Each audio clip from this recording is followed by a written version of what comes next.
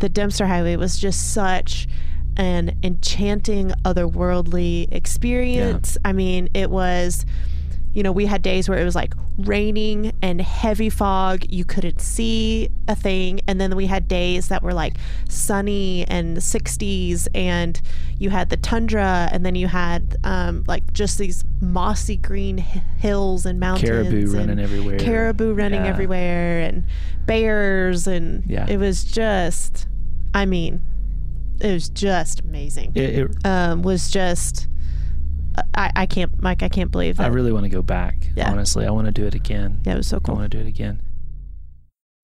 Welcome back, everyone, to the Out and Back podcast presented by Gaia GPS. I'm your host, Shanti, and that was Kevin and Sarah McHouston, who are known on the internet as Lifestyle Overland. The McHoustons ditched the 9-to-5 and hit the road in their Toyota 4Runner, which they nicknamed Silver. Living full-time out of Silver and their turtleback trailer, Kevin and Sarah, along with their young daughter Caroline, sought out the back roads and off-road adventures all over North America. In this episode, Kevin and Sarah are going to take us through their transition from conventional life to full-blown overlanding. They talk about the nearly 800-mile Enchanted Rockies Trail they created in the beginning of their overlanding career, and their northern trip through Canada and Alaska and north beyond the Arctic Circle. Of course, like any good overlander, the McHoustons are also going to dive into the details of their rig, explaining why they chose a Toyota 4Runner instead of the vehicle they thought they wanted. Sarah gives her tips for traveling long distance with a toddler, and Kevin talks about their favorite meal out on the road. Together, they explain how to break into the sport of overlanding. But first, before we get started with them, before you go out on your own adventure, whether it's off-roading, backpacking, day hiking, or simply camping, you'll need the best backcountry navigation app to help you find your way. And right now, Gaia GPS is offering up to a 50% discount on memberships to podcast listeners. Visit GaiaGPS.com/podcast. That's GAIAGPS.com/podcast to get up to a 50% discount on membership options. Don't miss this special deal so you can access all the best backcountry maps, including National Geographic Trails Illustrated, USGS Topo maps, satellite imagery, weather forecasting layers, and so much more. In our talk, Kevin and Sarah are going to explain how useful the Gaia GPS app has been in planning their trips and in creating custom routes. So without further ado, let's shift gear and dive right in. Well, hello, Kevin and Sarah. Thanks for joining us on the Out and Back podcast. Absolutely. Glad to be here. So quick recap of your background. So you two, as well as your daughter Caroline, you are full-time adventurers as well as full-time YouTubers who are overlanding all across North America. You have over 150,000 subscribers on your YouTube channel, Lifestyle Overland, right? That's correct. Mm-hmm. Over 75,000 followers on your Instagram page. You have millions of views, and you just launched a new podcast series earlier this year, right? We did. We're calling it Campfire Confessions, and it's just a chance for Sarah and I to sit down and have intimate conversations about our backgrounds and perspectives. Actually catch up over the week. Things like that, yeah. So, I guess we could say you've really been living the dream that I think a lot of people have, this ability to pursue what you want and make it work. Yeah, it's been quite the adventure, and I would say that definitely from the outside looking in, it does appear to be a dream, and not to knock it. It absolutely is enjoyable. I'm passionate about every single thing that we do, but it's more than 9 to 5. It's more 5 to 9. Oh yeah. But it's the most rewarding job that we've ever had. And, it's like they say, if you love what you do, you'll never work a day in your life. And, that's really not true, but it's kind of there. Yeah. Every day is going to have its challenges. Absolutely. Even if it's the thing you love the most, but it's so cool. It's so cool. So the way I want to start out this podcast is by learning how you two, along with Caroline, were able to transition from your quote unquote normal everyday life to being lifestyle overland. So for starters, what was your life like before becoming lifestyle overland? Your story starts in Tennessee, right? Well, it was your typical American pursuit of the American dream kind of thing. I started out working for myself when I was about 14 years old, mowing yards and stuff like that, and got into construction with my dad, and quickly got into the industrial side of the electrical trade, and kind of came up from there. And Sarah and I met at a summer camp, and we have very similar hopes and dreams of raising a family and stuff, and so we kind of synced up at that point, and just settled into this everyday life. I was working as a project manager for an electrical company, and she was still college. Yeah, she was still. She's much younger than me, so she was wrapping up her degree at college at this point. So we had the house, we had the dog, we had the plans to eventually have kids and living paycheck to paycheck, but but we were happy. We were happy-ish. So then how and when did you get into overlanding? Really, I grew up on a farm, and Sarah did too. And so we'd always loved getting out in the mud with the tractors and the trucks from time to time, but, never at that point in time, we weren't really deep into what I would call overlanding. We went camping we just 3 or 4 times a year. Camping in the summer or something like that. Hiking 3 or 4 times a year. We loved the outdoors, but it wasn't intentional. It was just sort of something that we do on occasion. It wasn't until we got until we moved to New Mexico for a job opportunity, and we were out here and looking around at all this incredible landscape and public lands that were just kind of at our fingertips. But we were also kind of looking for just something to do. Yeah. We had gone from East Tennessee, where we were born and raised, like all of our family and friends were there, and then transplanted to New Mexico, where we knew absolutely no one. And we're like, what do you guys do in the middle of nowhere? Like, you don't have the nice restaurants, you don't have the shopping. So what do you guys do? So I think at the time we were definitely open to new ideas and different things to try. Yeah, and the thing is here in southeast New Mexico, it's very much flat land. There's not, hiking trails or mountains or anything like that. We're about 2.5 hours away from the nearest what I would call mountain range, mountain area. Yeah, and so a friend that we had made probably in the first year or so that we were in New Mexico, he invited me to go with him and a few buddies up to the mountains and do what he calls wheeling.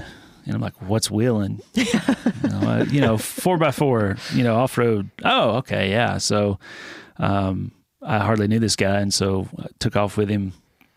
And he had a Jeep XJ, a Jeep Cherokee that he had built out, and I think he had 37s on it. And got up there, and I mean, within just a few hours, it was my mind was blown. I mean, I had never seen New Mexico from that perspective. We were in places that was, oh, they're so beautiful, way back in there. You would just never see anyone for days. And that whole concept was just awesome. Now, granted, he trailered it up there. It wasn't, it wasn't tying into the camping aspect at that time, but it really opened my eyes to, oh, wow, there's a lot of stuff right here in New Mexico to explore. And that's kind of where the bug started with me. Yeah. Is there, you mentioned, your friend mentioned wheeling. Is that the same thing as overlanding? Because I know there's there's like wheeling, there's crawling, there's overlanding. Like, is there a difference between those 3 terms, or are they all the same? It all depends on who you ask. That's it. There's a wide range of perspectives on what overlanding truly means. You've got a crowd that says it's not overlanding unless you're crossing international borders that's true. And your home is in your vehicle. And then you've got people who say, well, overlanding is vehicle supported travel. So if you're going to go out for a weekend and live out of your vehicle, that's overlanding. Honestly, we don't care what you call it. Yeah. Because we feel that a lot of people waste a lot of energy arguing about the terminology when they could just be outside having the next fun. adventure. Yeah. Yeah. Focusing on the important things. That's it. Does it have anything to do with the difficulty of the terrain? Like, if it's overlanding, if like you're going down primarily dirt roads, or do you have to be like rock crawling at a certain point? I think that for us in particular, overlanding is more long distance travel. There's not this pursuit of challenges. Your goal is to maintain the integrity of your vehicle while having a good time. And that means from time to time, you're going to go and find technical challenges just to spice things up a bit. But wheeling or rock crawling is really the pursuit of that obstacle. and the bragging rights of, I got over it. Yeah. Up and over that without breaking another drive shaft, you know, and the wheeling crowd definitely, has a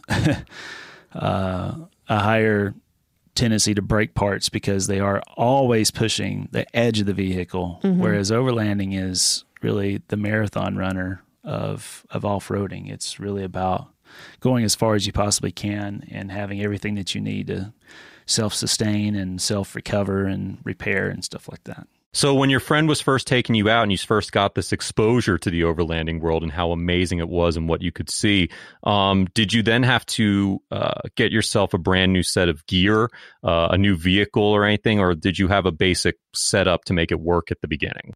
Well, we went through quite a transition when it comes to that because we've always loved the classic Land Cruisers, and I'm definitely at the time I was definitely a Craigslist addict. So he was always shopping. I got so many emails. Yeah, every morning with coffee and every bathroom break, I was checking Sarah, up. Look at this. Sarah, look at this one. And one day, this was kind of in the heat of our excitement. I stumbled across this 1980 right-hand drive Land Cruiser, and what was even more incredible was that it actually had a pop top. So we were like, dude, this would be amazing if we could live out of this thing, camp in this thing. And so I literally sent it to Sarah and called her as I hit the send button. And I said, pull up your email right now. And she looks at it and she goes, oh my goodness. I said, look, at this price, this vehicle is not going to last. We got to make a decision right now. And so literally within 5 minutes, we're like, okay, here's the pictures. Here's the things that are good about it, things that are bad about it. Let's do this. And so I called the guy and I said, if your pictures are a true representation of this vehicle, I'll pay you what you're asking for it if you can deliver it this weekend. And he was up in Santa Fe and we were down here in Hobbs. And he's like, okay. I was like, I don't want you answering any more phone calls. You understand? Like, I'm paying you this. We have cash. I was like, I'll send you a deposit right now. And so he was a really cool guy. Turns out it was a great deal. He brought it down. And matter of fact, he'd forgotten to mention a transmission leak. And so he knocked $500 off the price without even me saying anything. So it was just an awesome nice, find cool, for honest us. dude. It really was. Yeah, he really was. And so, we started the build process on that. But unfortunately, when you get into the vintage world, it's you start seeing the vintage. You spend more time building and fixing than you do actually getting out and adventuring. And so what started out as a lot of motivation with big dreams and big intentions, I kept seeing the good weather go by and another winter come around. And I'm still working on this thing, and I'm hardly seeing my kid and my wife because I'm working a full-time job and then working in the garage for the whole weekend. And Sarah's finally like, and at the time, like Caroline was only 7 months old at the time. Yeah. So it was kind of one of those things where it's like, okay, well, you work on it for a little while and then we'll get out there. And like, he started on the engine. So it was quickly realizing that I was like, we're not going anywhere anytime soon. Yeah. So there was definitely a realization that this isn't going to get us on the trails the way that we originally envisioned as quickly as we envisioned. Not quick enough. And so, one day we're talking about this and we look out the window at Sarah's, she had a GMC Terrain. And I said, well, she's like, I want to go camping. I want to get out and go do something. I said, well, let's go trade that thing in. Yeah. And so we did. Uh-huh. What did we go to get though? We were eyeballing and had eyeballed for a long time the FJ Cruiser. Mm-hmm. And so we decided that we were going to go down. We had 3 picked out. We were going to test drive them.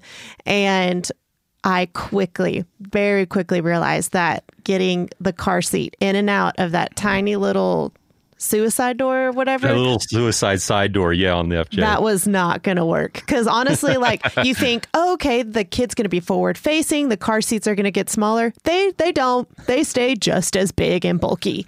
So I was like, Kevin, if you really love this vehicle, I'll make the sacrifice of this tiny little door. But if you're not 100% on it, I definitely don't want it. So we happened to go to this other dealership to look at another FJ, assuming like another one was going to be any different than the first one. Right, yeah. And the guy, so he heard me lamenting to Kev that I was like, I just don't think that this is going to work. And he's like, well, why don't you guys look at the 4Runner? And we were both like, that mom car? No thanks. Yeah. Like, that was not going to work. And so he's like, well, just give it a try, see how you like it. There's this dirt pit over here that we can go and let you try out all the different settings and see how you like it. And you were driving first, right? Yeah. Yeah. And so I was riding in the back seat with Caroline.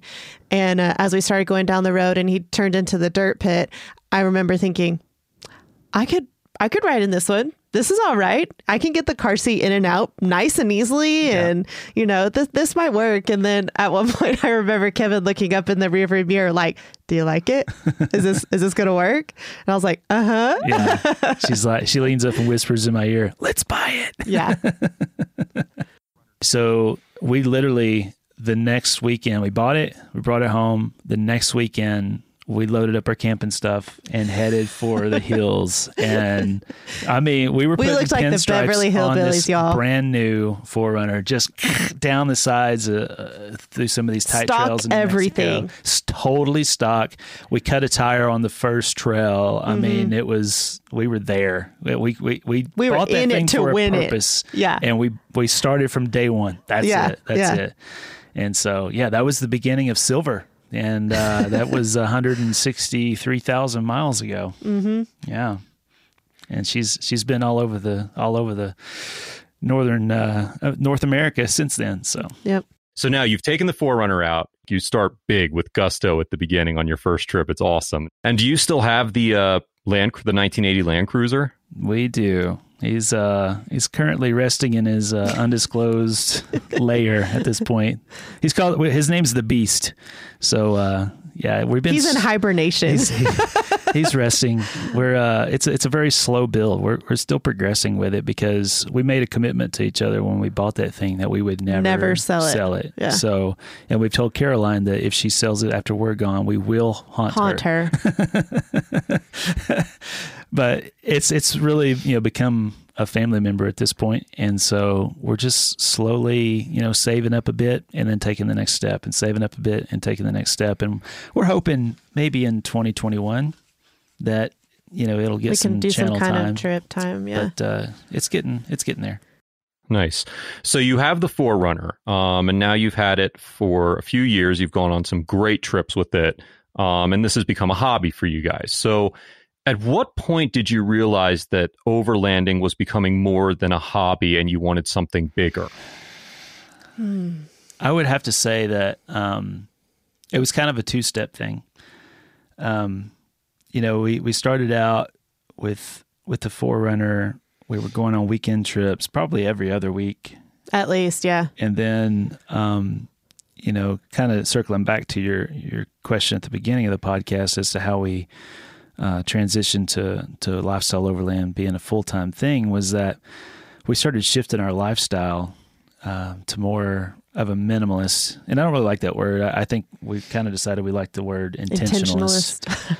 So we started looking at what we were passionate about, and rather than focusing on, the traditional house and new cars and gadgets and things like that we wanted to number one, reduce our expenses and then pour our heart and soul into the things that we enjoy the most. That's when the Turtleback trailer came into being. And at that point, things got so convenient.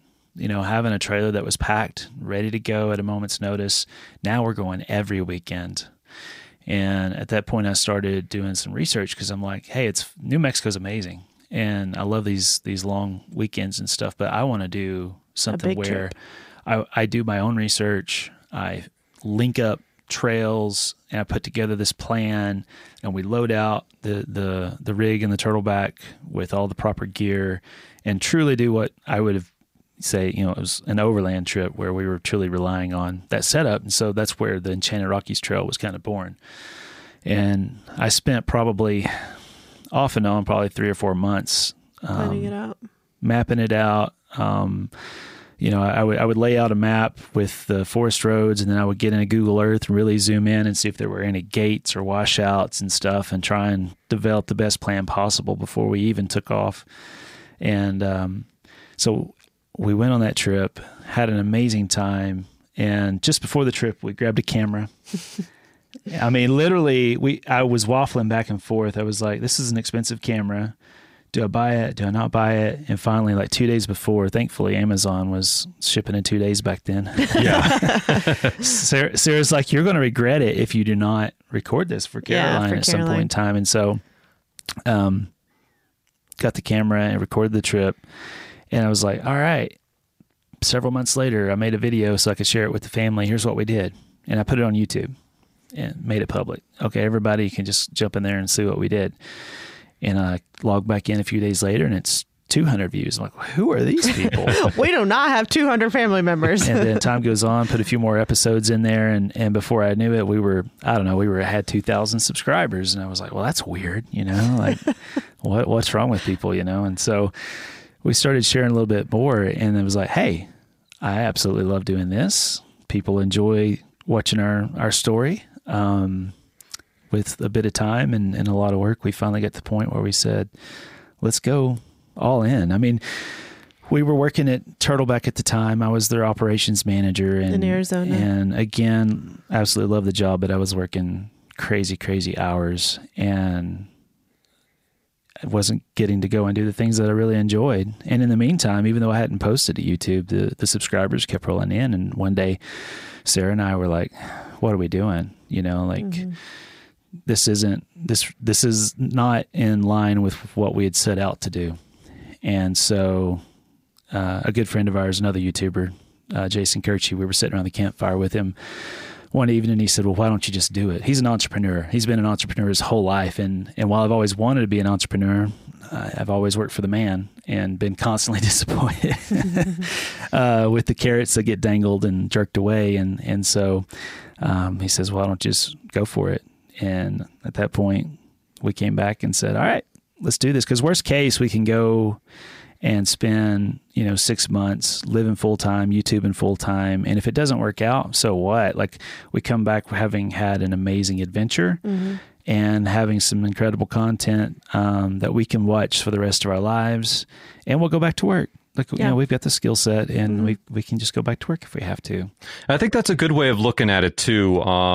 My wife and I, for most of 2018 and beginning of 2019, before I went to go hike the Appalachian Trail, we were traveling full time in our 4Runner and our Pod 180.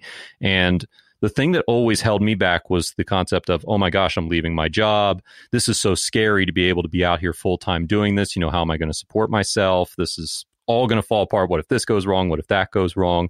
But I think the approach that you guys took is a much healthier way of looking at it, where it's, we're going to give this a try because we have an opportunity to do it, and it's because it's something that we want to do. And if it doesn't work out, we can always go back to working in 6 months if that's the case. Right. So it sounds like it wasn't a difficult or scary decision for you guys.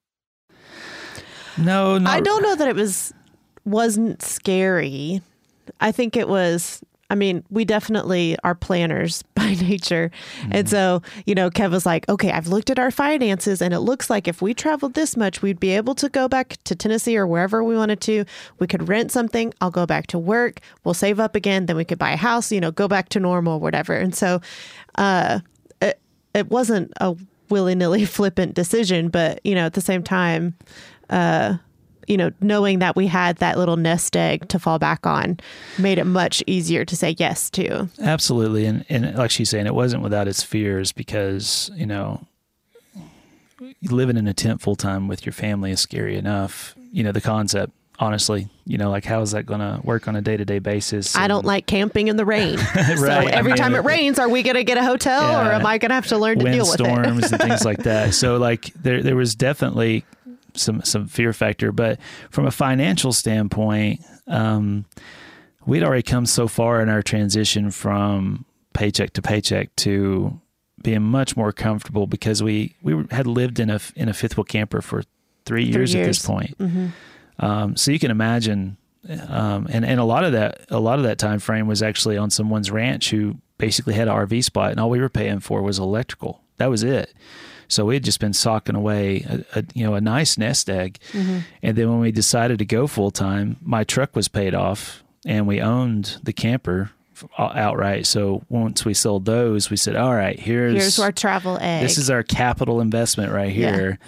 We'll keep tabs on this. And, if it begins to dip below this point, then we'll jettison this plan and go back to work. And we headed off to Alaska and started sharing our stories. And lo and behold, the ship did not sink. It's now granted, we're not on top of it by any means, but we're still going forward, and we've developed a lot of different income streams and things like that keep the dream alive. But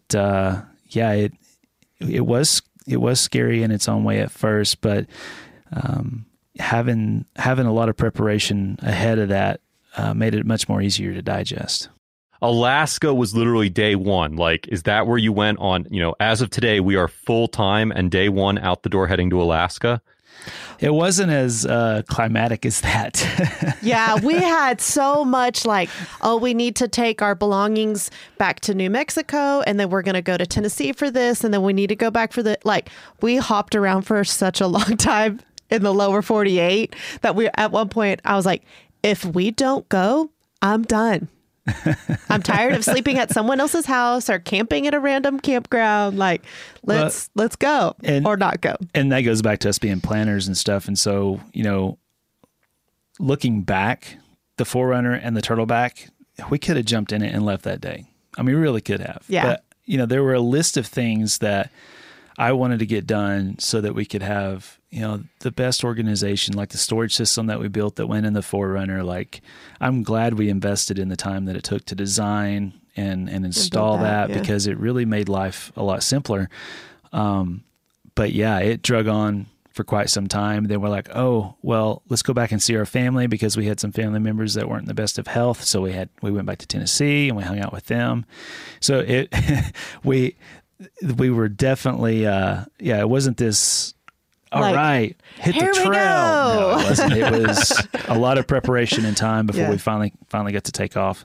But the day that we finally did, when we headed north from Phoenix to the Grand Canyon, and we camped on the south side of the Grand Canyon in the National Forest there, and it was just like, finally, we're finally going on our way, and that's kind of where it was like, oh, what did we just What have we done?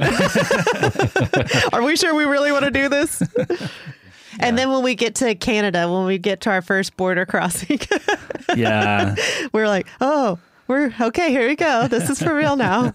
No turning back after this. That's it. Whole new country. Yeah. So you had the Forerunner as your rig, and you said the 2018 Turtleback trailer as well? Yeah. At that point in time, that was our second Turtleback at that point. Did you build them out or modify them to a huge extent on your end before you traveled out? So the beauty of the second Turtleback, like I said, I worked for them as their ops manager for about 8 months, and so we were in the process of doing a lot of redesign. So all the lessons learned and preferences that I developed from our first Turtleback, I was luckily able to incorporate 80% of that into the new design, and so. To answer your question, really was. Yes, in a way, I did modify it for my adventure, but also hundreds of other people out there too. So it's got a special place in our heart just because it's got a little bit of my fingerprint on top of that incredible footprint. So it's been game changing for us since day one. Mm-hmm. So then, being honest, I'm personally not a huge vehicle guy. Sometimes I have to think twice about how you can properly jumpstart a dead battery. And there were always times where we were going off-roading in the past, or when we were traveling last year in the RV, where there'd be something rattling or we'd have an engine issue. And to me personally, I saw it as like having to rebuild the space shuttle. I mean, I got better with time, but I've always struggled with engines and understanding vehicles. Is there any advice you can give on some of the main things people should know about vehicle maintenance or vehicle modification before they would hit the road to go overlanding? Maybe not even in a full time capacity like you guys, but, just for weekend overlanding, for example. We've always been big advocates of people working on their own vehicles. I know it's intimidating at the beginning. But what I would highly recommend is get involved with the local group, find some people who are car guys basically, and say, hey, I want to change my oil this weekend. Can you come watch me? I've watched the YouTube videos, blah, blah, blah, but can you give me a bit of assurance that I'm taking the right steps? And start with those small little things. It's amazing when you're crawling under there and looking at your vehicle, changing the oil, just doing basic maintenance, you start to develop a familiarity with the way things are supposed to look. So, for example, if you're out on the trail and you do hear a weird sound and you pop the hood and you're like, I think I'm missing a belt, it's amazing what that could do for you in that particular situation. Knowing when you can continue, it's a minor issue, and knowing when we better stop and call for help.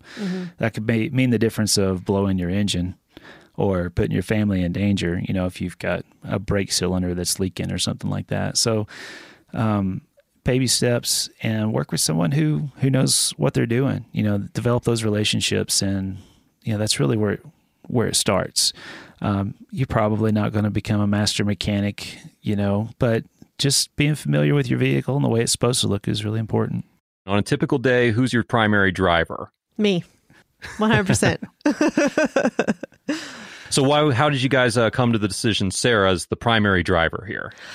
Well, that's when Kevin decided he wanted to start filming every camping trip we went on. And he'd be like, okay, now you jump out and film this. And I'm like, okay, where do you want me to stand? He's like, well, stand over there. I'm like, and he's like, but as you're standing there, make sure you hold the camera like this and make sure it's in frame so that the car looks like it's going like this over this obstacle. And I was like, wait a minute, I'm going to drive. You can jump out and do your filming, because I was like, I mean, it's not my favorite thing to be told what to do 100% of the time. And I can't read his mind. So instead of doing it 2 times, we could do it once and I'll drive. And even honestly, at the time, like, I didn't particularly like driving either, because I didn't know what I was doing. I'd never really driven off road.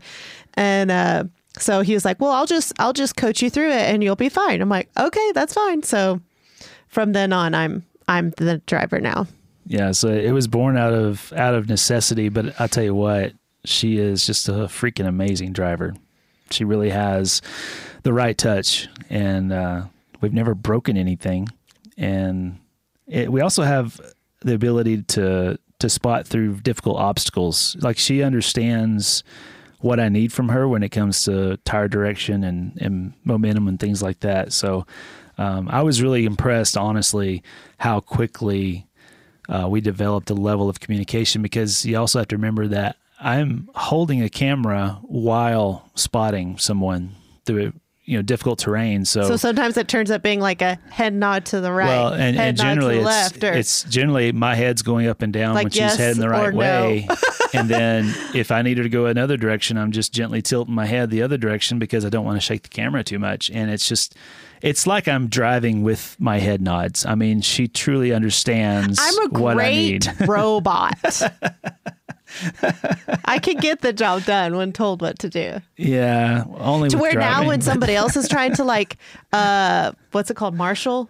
When someone's trying to marshal me through an obstacle, I'm like, I don't know what that means. Where's Kevin? Yeah, or just let me do it by myself. I'll be good. Yeah, it really is. It really is like a language, honestly. And the more you will with very specific people, the more you learn what they mean by, a little tick of the hand versus a wild waving of the arms and stuff like that. And so, yeah, it is funny when you try and do that with someone else.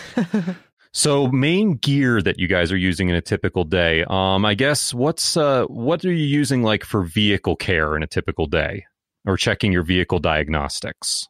So we started out early with an app called Torque Pro. And so basically all modern vehicles from like 96 and up have what's called an OBD2 port. And so there's this little Bluetooth reader that pops in to that port, and it's what the dealership would typically use to run diagnostics with. And you plug that in, it connects to the app, and you can watch a whole lot more telemetry than what's just on your dashboard of your vehicle. And so we would primarily use that to watch our transmission temperatures, especially if we're going through mountain passes and stuff like that.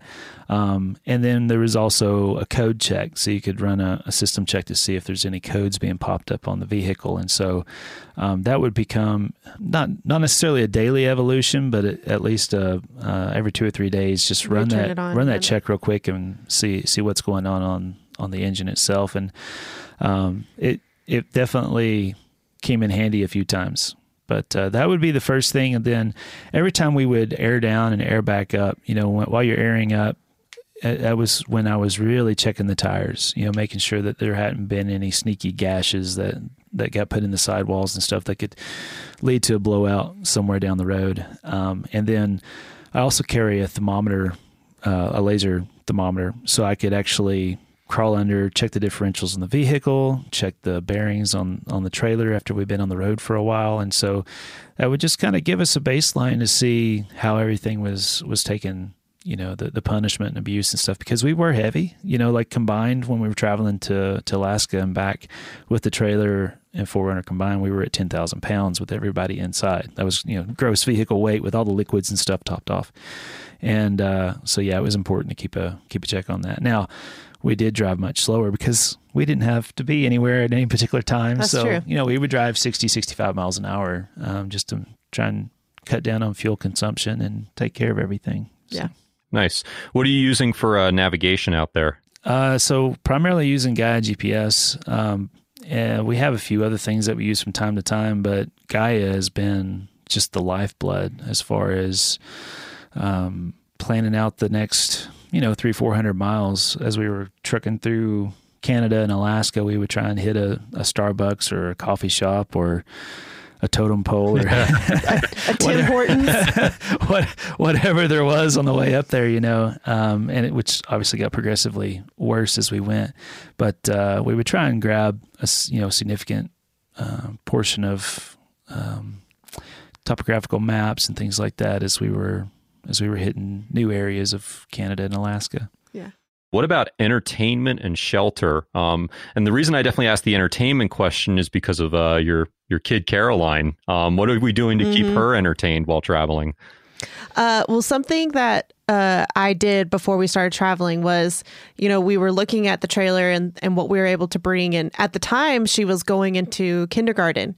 And so I was like, well, when we finish this, I don't want her starting kindergarten late per se.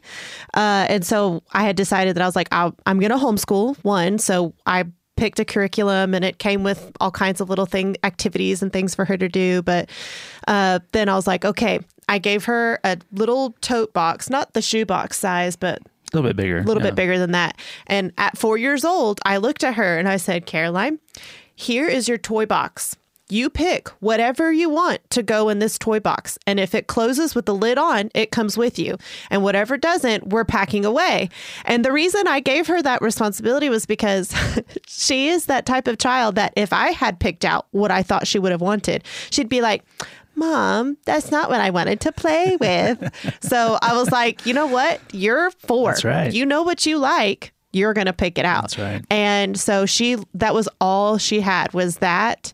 And then like the school stuff that I had. But something I started doing along the way was usually we would travel 5 to 7 days at a time and then try and find a big town for laundry, groceries and stuff like that. And so a part of what I would do is I created what I called an activity bag for her.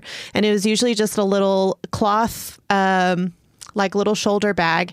And I would go to the dollar section or to the Dollar Tree, and I would pick out a new coloring book, a new sticker pad, new pencils or markers, a new little $1 toy or something. And it would always be like a surprise for her that when she happened to say she was bored, I'd be like, well, why don't you find something to do in your activity bag, kind of thing. And so that really, really helped her maintain because we didn't want her on the iPad the entire time. Yeah. Like the point is that we were supposed to be enjoying nature together, look out the window, be bored. That's fine.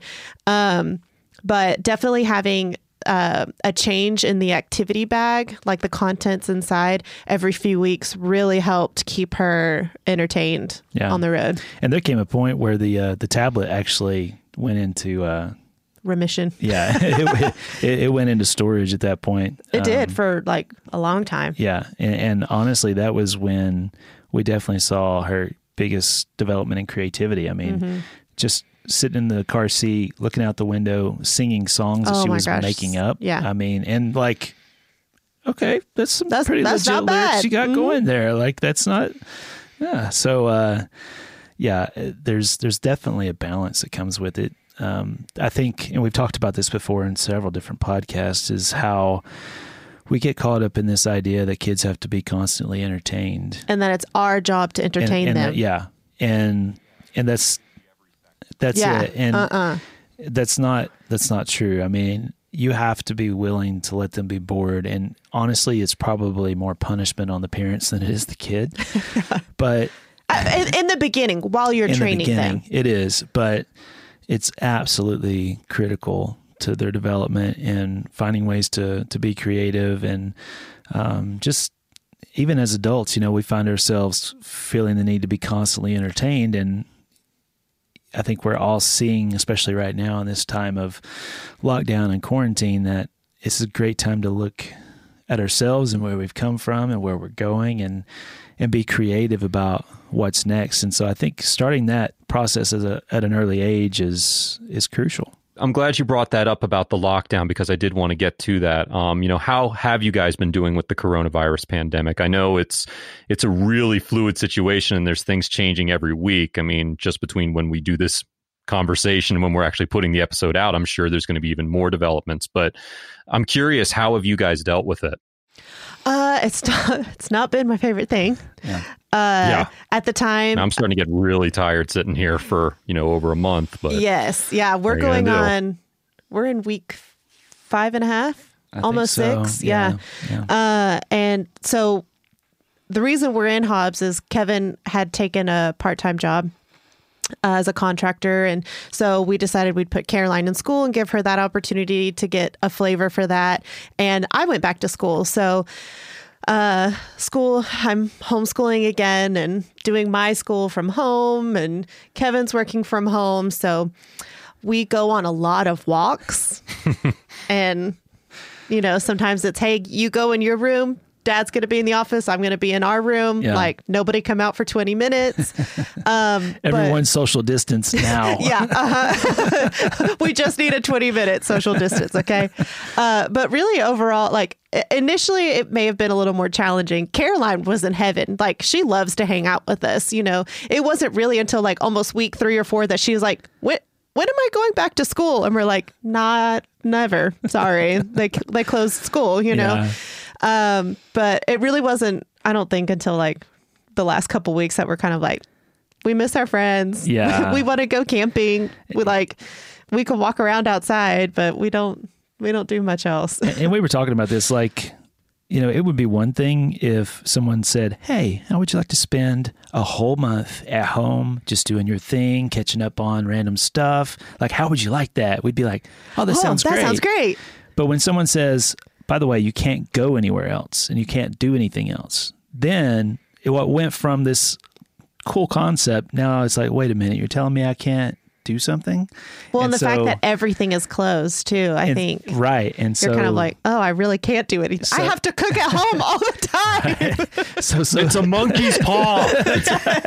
So subconsciously, like, you've got that on your back going, okay, yeah, this initially it was good. And we got to catch up on a lot of things. And we're outside watching the butterflies and the grass and the wind. And now it's like, okay, we're ready to go do something else. Yeah.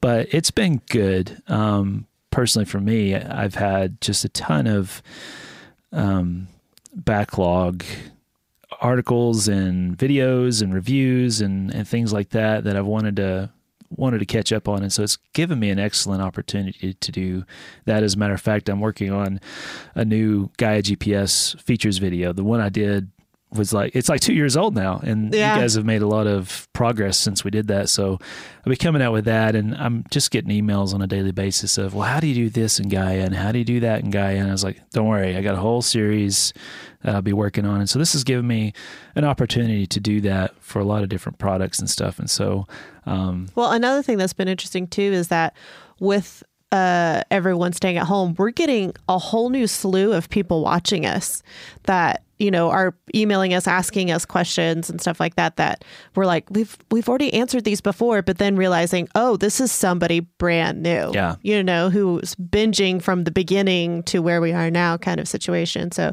that's been pretty cool. Like on our premiere nights on Thursday nights, you know, getting brand new people coming in and joining the chat and watching the videos and asking us questions. So I think that's been an interesting aspect to our Lifestyle Overland business as a whole. yeah. And the emails and stuff that have been coming in, like I got one yesterday from a guy, he's actually in the Netherlands, and he didn't go into detail, but it sounds like he's dealing with some significant health issues. And he said, you know, basically these videos are what's keeping him going right now. You know, he's not able to get out and enjoy the outdoors and stuff. And so being able to watch our episodes and get a new episode every Thursday and stuff is, you know, is what's been keeping him positive. So I want to go back actually to talk real quick about 2 trips you guys specifically have done because they were just fascinating to follow. The first one I wanted to talk about was the Enchanted Rockies Trail. Can you tell us a little bit about that trail, that trip you went on? So the Enchanted Rockies Trail, you know, like I mentioned before, it was just, it was a step towards wanting to develop something that kind of had our own fingerprint on. Like we'd seen, like there's a trail called the Shadow of the Rockies, which is an extension of the Trans-American Trail. And so we kind of eyeballed that a bit, but that's more dual sport motorcycle type trails. And so I was like, well, shoot, why don't I just sit down? There's thousands of trails in New Mexico and Colorado, and see if I can't come up with a cool little, you know, route and develop it and then go and confirm it. And so that whole evolution was very educational. I learned a lot about using the mapping software. You know, I was using Gaia GPS as my primary route planning. I think that's when you guys just activated the snap to route. So it was like I wasn't having to go click, click, click, click, click, click. I was able to just click along the trail, and it would auto route and stuff. And so that was extremely useful. And then I would use the satellite layers and stuff to really zoom in and confirm, you know, if the road was there. Because that is a problem sometimes in New Mexico, is a lot of the mapping software, or I should say the map sources may not match up with what's actually in the field due to forest fires and floods, and you know, things are constantly changing, especially out here in the West with just the crazy weather that can sometimes affect the terrain. And so that was really a cool learning experience, and we found some dead ends that weren't going to work, and we would reroute around it and update the track. And so that was it was really amazing. And like I said, we did it for us. You know, we did it because it was something that we wanted to challenge ourselves to do. And little did we know that it was the spark that was going to ignite the whole YouTube thing. And so, yeah, I think because you have a full chronicle of that on your YouTube channel, right? Yeah. There's a 5-part series on the trail itself. So the whole thing, the whole Enchanted Rockies Trail is a self-created route by you guys, right? That's right. Mm-hmm. Awesome. How long is it? I think it's, if I remember right, it's 1,200 miles, and I think about 740 of it is actually off pavement, if I remember correctly. Yeah. How long did it take you to complete the whole thing? Travel-wise, we leisurely took 10 days. You could probably, we've had some friends who've done it in about 5 days, and that's moving pretty fast. Quick, yeah.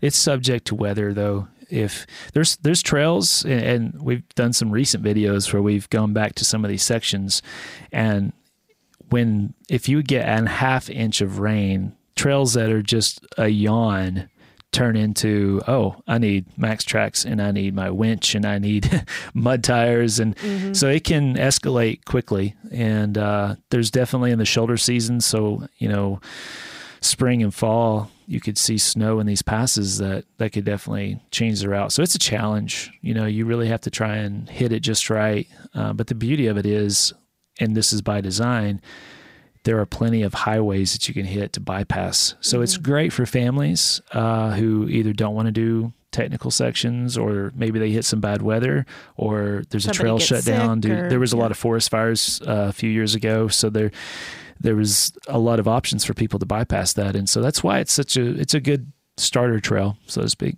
Mm-hmm. And then there was another one I think you recently talked about, the North Country Loop, right? Yeah. So that's not so much a trail as it is just the route that we chose to take up to Tuktoyaktuk. I mean, there's nothing really special about that. The thing about being up north is surprisingly, there's not a lot of off-road trails. And really? That really blew our mind. That we were thinking, oh yeah, Alaska and Canada, like can't wait to get up there and like have all kinds of trails. Well, the problem is that terrain, a lot of that is tundra, and to build a road that can hold the weight of a vehicle takes a significant amount of effort. And so the only time that you start seeing roads heading off into the wilderness is because there's a mine or a small community or something like that. So if you were to really sit down and study this, you would see that really, as far as Alaska is concerned, only about a quarter to a third of it is accessible by road. The rest of it is by boat or float plane. Wow. Or in the winter on the snow machines. Yeah. Now, if you come back a little bit further south, you get into British Columbia, and let me tell you what, that is trail mecca. Like, I cannot wait to get back to British Columbia, because that's logging country, and there are roads everywhere. Is that, would you say that's your favorite place to be doing off-roading? Or do you have like a specific special go-to spot? That's always a tough thing. Tough. So, trying to determine your favorite place is difficult. I really enjoyed the North Country trip just because it was more long distance. There was a lot of pavement involved. That was, and even like the Denali Highway and the Dempster Highway is more of a groomed track than what we traditionally would like to travel on. Yeah, but I think the aspect of it feeling so wild still made it feel acceptable to still call overlanding. Yeah, and I mean, obviously we're not after bragging rights or anything, but as far as like each adventure comes with its own pros and cons. Like the remoteness of going to Tuktoyaktuk and going to Dead Horse, like there's only a few people that have done that, and to see that with your own eyes, to meet the people of Tuk. And I mean, like, I still occasionally text with John, the guy who showed us around the town. I mean, that's incredible. That's so cool to me, to have a connection there, and to go to Dead Horse. And the coolest part for that was like seeing the muskox, what is this hippie buffalo? I mean, this thing is wild, and so each one kind of has its own highlight. And we were actually up late last night recording a podcast of our own. That's kind of why we look a little disheveled right now. But it's all right. We were talking about Death Valley and how it's become this really special place to us because of not necessarily good things. I mean, we have some gnarly stories. We've endured some 80-mile-an-hour wind gusts, and almost having our tent collapse, and like all these crazy things that happen in Death Valley, where at the time it was miserable, but now it's like, oh, those stories are so cool. Like, I can't wait to go back to Death Valley, and we've developed a love relationship because of the hot springs and just the different trails and the different geographical oddities or geological oddities that are in Death Valley. And so to say this one's my favorite is very difficult. It's easier for me to say these are some of my favorite highlights, but I don't want to speak for Sarah. So what are your thoughts? Like, what's your favorite areas that we've traveled? I mean, I would definitely agree with what you said. Like, I don't know if I could pick one. Like, when I've been presented the question, like, did you like the Dempster Highway or did you like the, what's the one in The Dalton Highway. The Dalton Highway. I liked the Dempster Highway better. You know, like, so if I'm presented with it, did you like this or this better? I can answer that a little more easily. Sure. But if you're like, what is your favorite place to go? I'd be like, I don't really know. I like there's parts about it that I've enjoyed every aspect of it. But, well, I think the trails in southern Colorado, yeah, I hold would a special definitely say part in our that. heart And northern too. New Mexico Yeah. are definitely some of my favorites. Yeah. Mm-hmm. What advice might you have for people wanting to start getting into overlanding or get more experience? Would you recommend, like, first of all, how would you find like local trails in your area, or would it even be best to start local? First piece of advice is keep it achievable. Yeah. Keep it local. Especially if you're doing it with your family. Yeah. So, look and see what's nearby. If you've got national forests, those are great places to start looking. We'll highly recommend getting plugged in with a local group that can take you out there. You don't have to have all the gear. You don't have to have it all figured out. But if you have a good group of people that you trust and who have those pieces and parts, that's going to jumpstart you into getting out there more often. And so a good resource for that is overlandbound.com. Their community has been just phenomenal as far as receiving people who are new to this and plugging them into local groups and stuff that go out on a weekly basis or a bi-weekly basis. And that's really the best way to get started. But we always encourage people, don't get overwhelmed, because this is a very gear heavy hobby and pastime, and you can quickly get just flooded. I can't go because I don't have a winch. No, right. You could still go. You just need to pick what's achievable for your vehicle. That's it. And even like watching our channel, people, you might get overwhelmed seeing, the trailer and the roof rack and the bumpers and all that stuff, and you don't need it. Like I said, the day after we bought our 4Runner, we were out there, and that's the main thing is having a reliable 4-wheel drive vehicle and good tires. If you have that, you have 85% of what you need. The rest of it can come as you go. Like, go to Walmart, get you a dome tent, get you an air mattress. Like, you can start really, really small and go out on a weekend, have a great time. And then as you go, the next piece of gear that you need most will identify itself. Right. It's really a self-revealing process. So the main thing is to get out there. Don't wait until you got everything. You just got to start getting out there. But I would stress safety is always number one. So things like a first aid kit, fire extinguishers. We use like emergency communication device. So having something that you can text via satellite is really important to let family members know where you are, whether you're good or not. Things like a PLB, so a personal locator beacon that you can activate if you needed to call the cavalry. Like, those are probably some of the first things that you need to think about for your kit. So I don't want to say just get out there. I want to say get out there, but at least have a few of these pieces before you go. So, and then as far as finding trails, I mean, this sounds like a terrible plug, but download the Gaia GPS app and get on there, and there's several different layers that are going to give you the information you're looking for. So whether that's national forest or national parks or things like that, just spend some time in the app. Just, like, rather than flipping through Instagram, grab the app and zoom into these areas that are nearby and just start getting familiar. That's how we stumbled on linking up these trails to make the Enchanted Rockies Trail. And you never know, you might go, whoa, this is cool. This ties to that and that to that. And before you know it, you've got your own little loop. So staying consistent in your curiosity and just researching things, and you never know what you might stumble on. Quick wrap up. Want to fire 3 quick questions to you. Number 1, what is your favorite camp food? Oh, I think I know what yours is going to be. Okay, you guess mine then. Yours is going to be the Camp Crystals. Yeah, recently the little sliders that we made, that's pretty high up there. Or the carne asada. Carne asada would be my favorite. Yeah, so steak tacos. That's probably my absolute favorite. What's yours? I think mine is going to be breakfast. I love like bacon and eggs and toast and coffee. What about our newest dish that we're getting ready to share that we had this morning? Oh, chorizo gravy. Yeah. Oh, Yeah. oh. And it's the easiest thing to make, but it tastes so decadent. Yeah. It's amazing. Yeah. Nice. Question 2. What is the worst or craziest scenario you've ever gotten into? You know, The worst or craziest scenario? worst or craziest.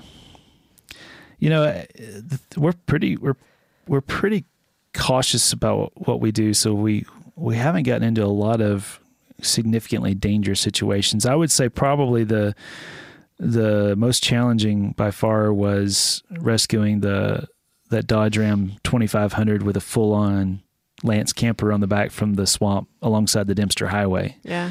They were looking at staying there for 3 days and then probably paying $3,000 to have a big enough truck come out of Whitehorse to rescue them. And so we're like, well, let's see what we can do. Kev was like, let me see what I can do with our tiny little 4Runner. So we were well outweighed when it came to our ratings and stuff. And so we had to come up with a plan to get this massive vehicle unstuck. And we're talking, you know, it was probably 18 inches down in this tundra, and it was an incredible evolution to get them rescued. So I would say that's probably the craziest situation that we've been in by far. Yeah. Number 3. If you could be anywhere right now with your rig, where would it be? I would say right now, boy, that is difficult. I know mine. Okay, go. I would want to be in the Yukon territories. You know, I think that was my favorite. You know what? I think I would agree with that. To go back up in the Yukon and northern BC and just explore around that area. Yeah. Yeah. I loved it up there. Yeah. The air was so fresh and so clean, and yeah. I would modify that if we're talking. And I'd go get a cinnamon roll again. Oh gosh. Those were amazing. It'd be worth the drive just for that cinnamon roll. Yeah. I would say for me personally, northern New Mexico or southern Colorado, right now with the weather the way it is, that would be where I want to be. I am making a side note, though. Yukon Territory best cinnamon rolls. Just remembering that for future reference. They're sourdough. This lady makes them out of sourdough. Yeah. And they were like, I kept seeing this sign as we were driving along. It's like, best cinnamon rolls in the world. 2 miles later, you're almost close to the best cinnamon rolls in the world. I'm like, Kev, I really think that's we should try this. And he's like, well, this is your trip too. If you want cinnamon rolls, you can do that. I'm like, okay, Bert. And we got the best cinnamon roll. We got a loaf of bread and we got bacon. And coffee was banging good. It was so delicious. But anyhow, we're hungry now. I'm very food oriented. That's good. We don't really travel. We just like eating really good food in random places. Right. Yeah. I'm the same way. It's like my favorite part of traveling is the different foods you can eat in different places. So it's awesome. That's it. Absolutely. Cool. Well, thanks so much, Kevin and Sarah, for joining us. Your background, your stories are so cool. It's so awesome you guys have been able to live your dream and make your hobby both your living and your lifestyle. It's a great inspiration, I know, for me, but I think I can speak for all of us when we say it's a great inspiration for all of us. It's awesome. Thank you. We appreciate you having us. Thank you, Kevin and Sarah, for a great talk. We wish you, and of course Caroline, the best in all of your travels. You can learn more about overlanding by following Lifestyle Overland on their YouTube channel and their Instagram accounts, @Lifestyle Overland, as well as @Mrs. Lifestyle Overland. And also, of course, their website, www.lifestyleoverland.com, where you can tune into their own new podcast, Campfire Confessions.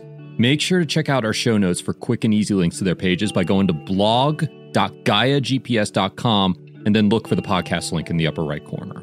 And while you're there, make sure to check out our previous episodes with backcountry experts Daniel White, who's the Black-Alatchian, Andrew Skirka, Heather Anderson, and the Real Hiking Viking. In our next show, we're going to catch up with Adventure Alan to tell us his reason to keep hiking. Famous for his wild storytelling, Adventure Alan Dixon takes us through his 5 decades of backpacking, the deeper meaning of getting outside, his favorite high routes, and what typically blocks people from going ultra light in backpacking. You won't want to miss this episode with backpacking expert, famed gear reviewer, and host of AdventureAlan.com. Finally, before you go, don't forget to tap into the Gaia GPS discount. Subscribe to our show, the Out and Back Podcast, and then grab a discount on the best backcountry navigation app by going to GaiaGPS.com/podcast. Until next time, I'm Shanty, and we'll see you again in a couple weeks on the Out and Back Podcast presented by Gaia GPS. Have a good one.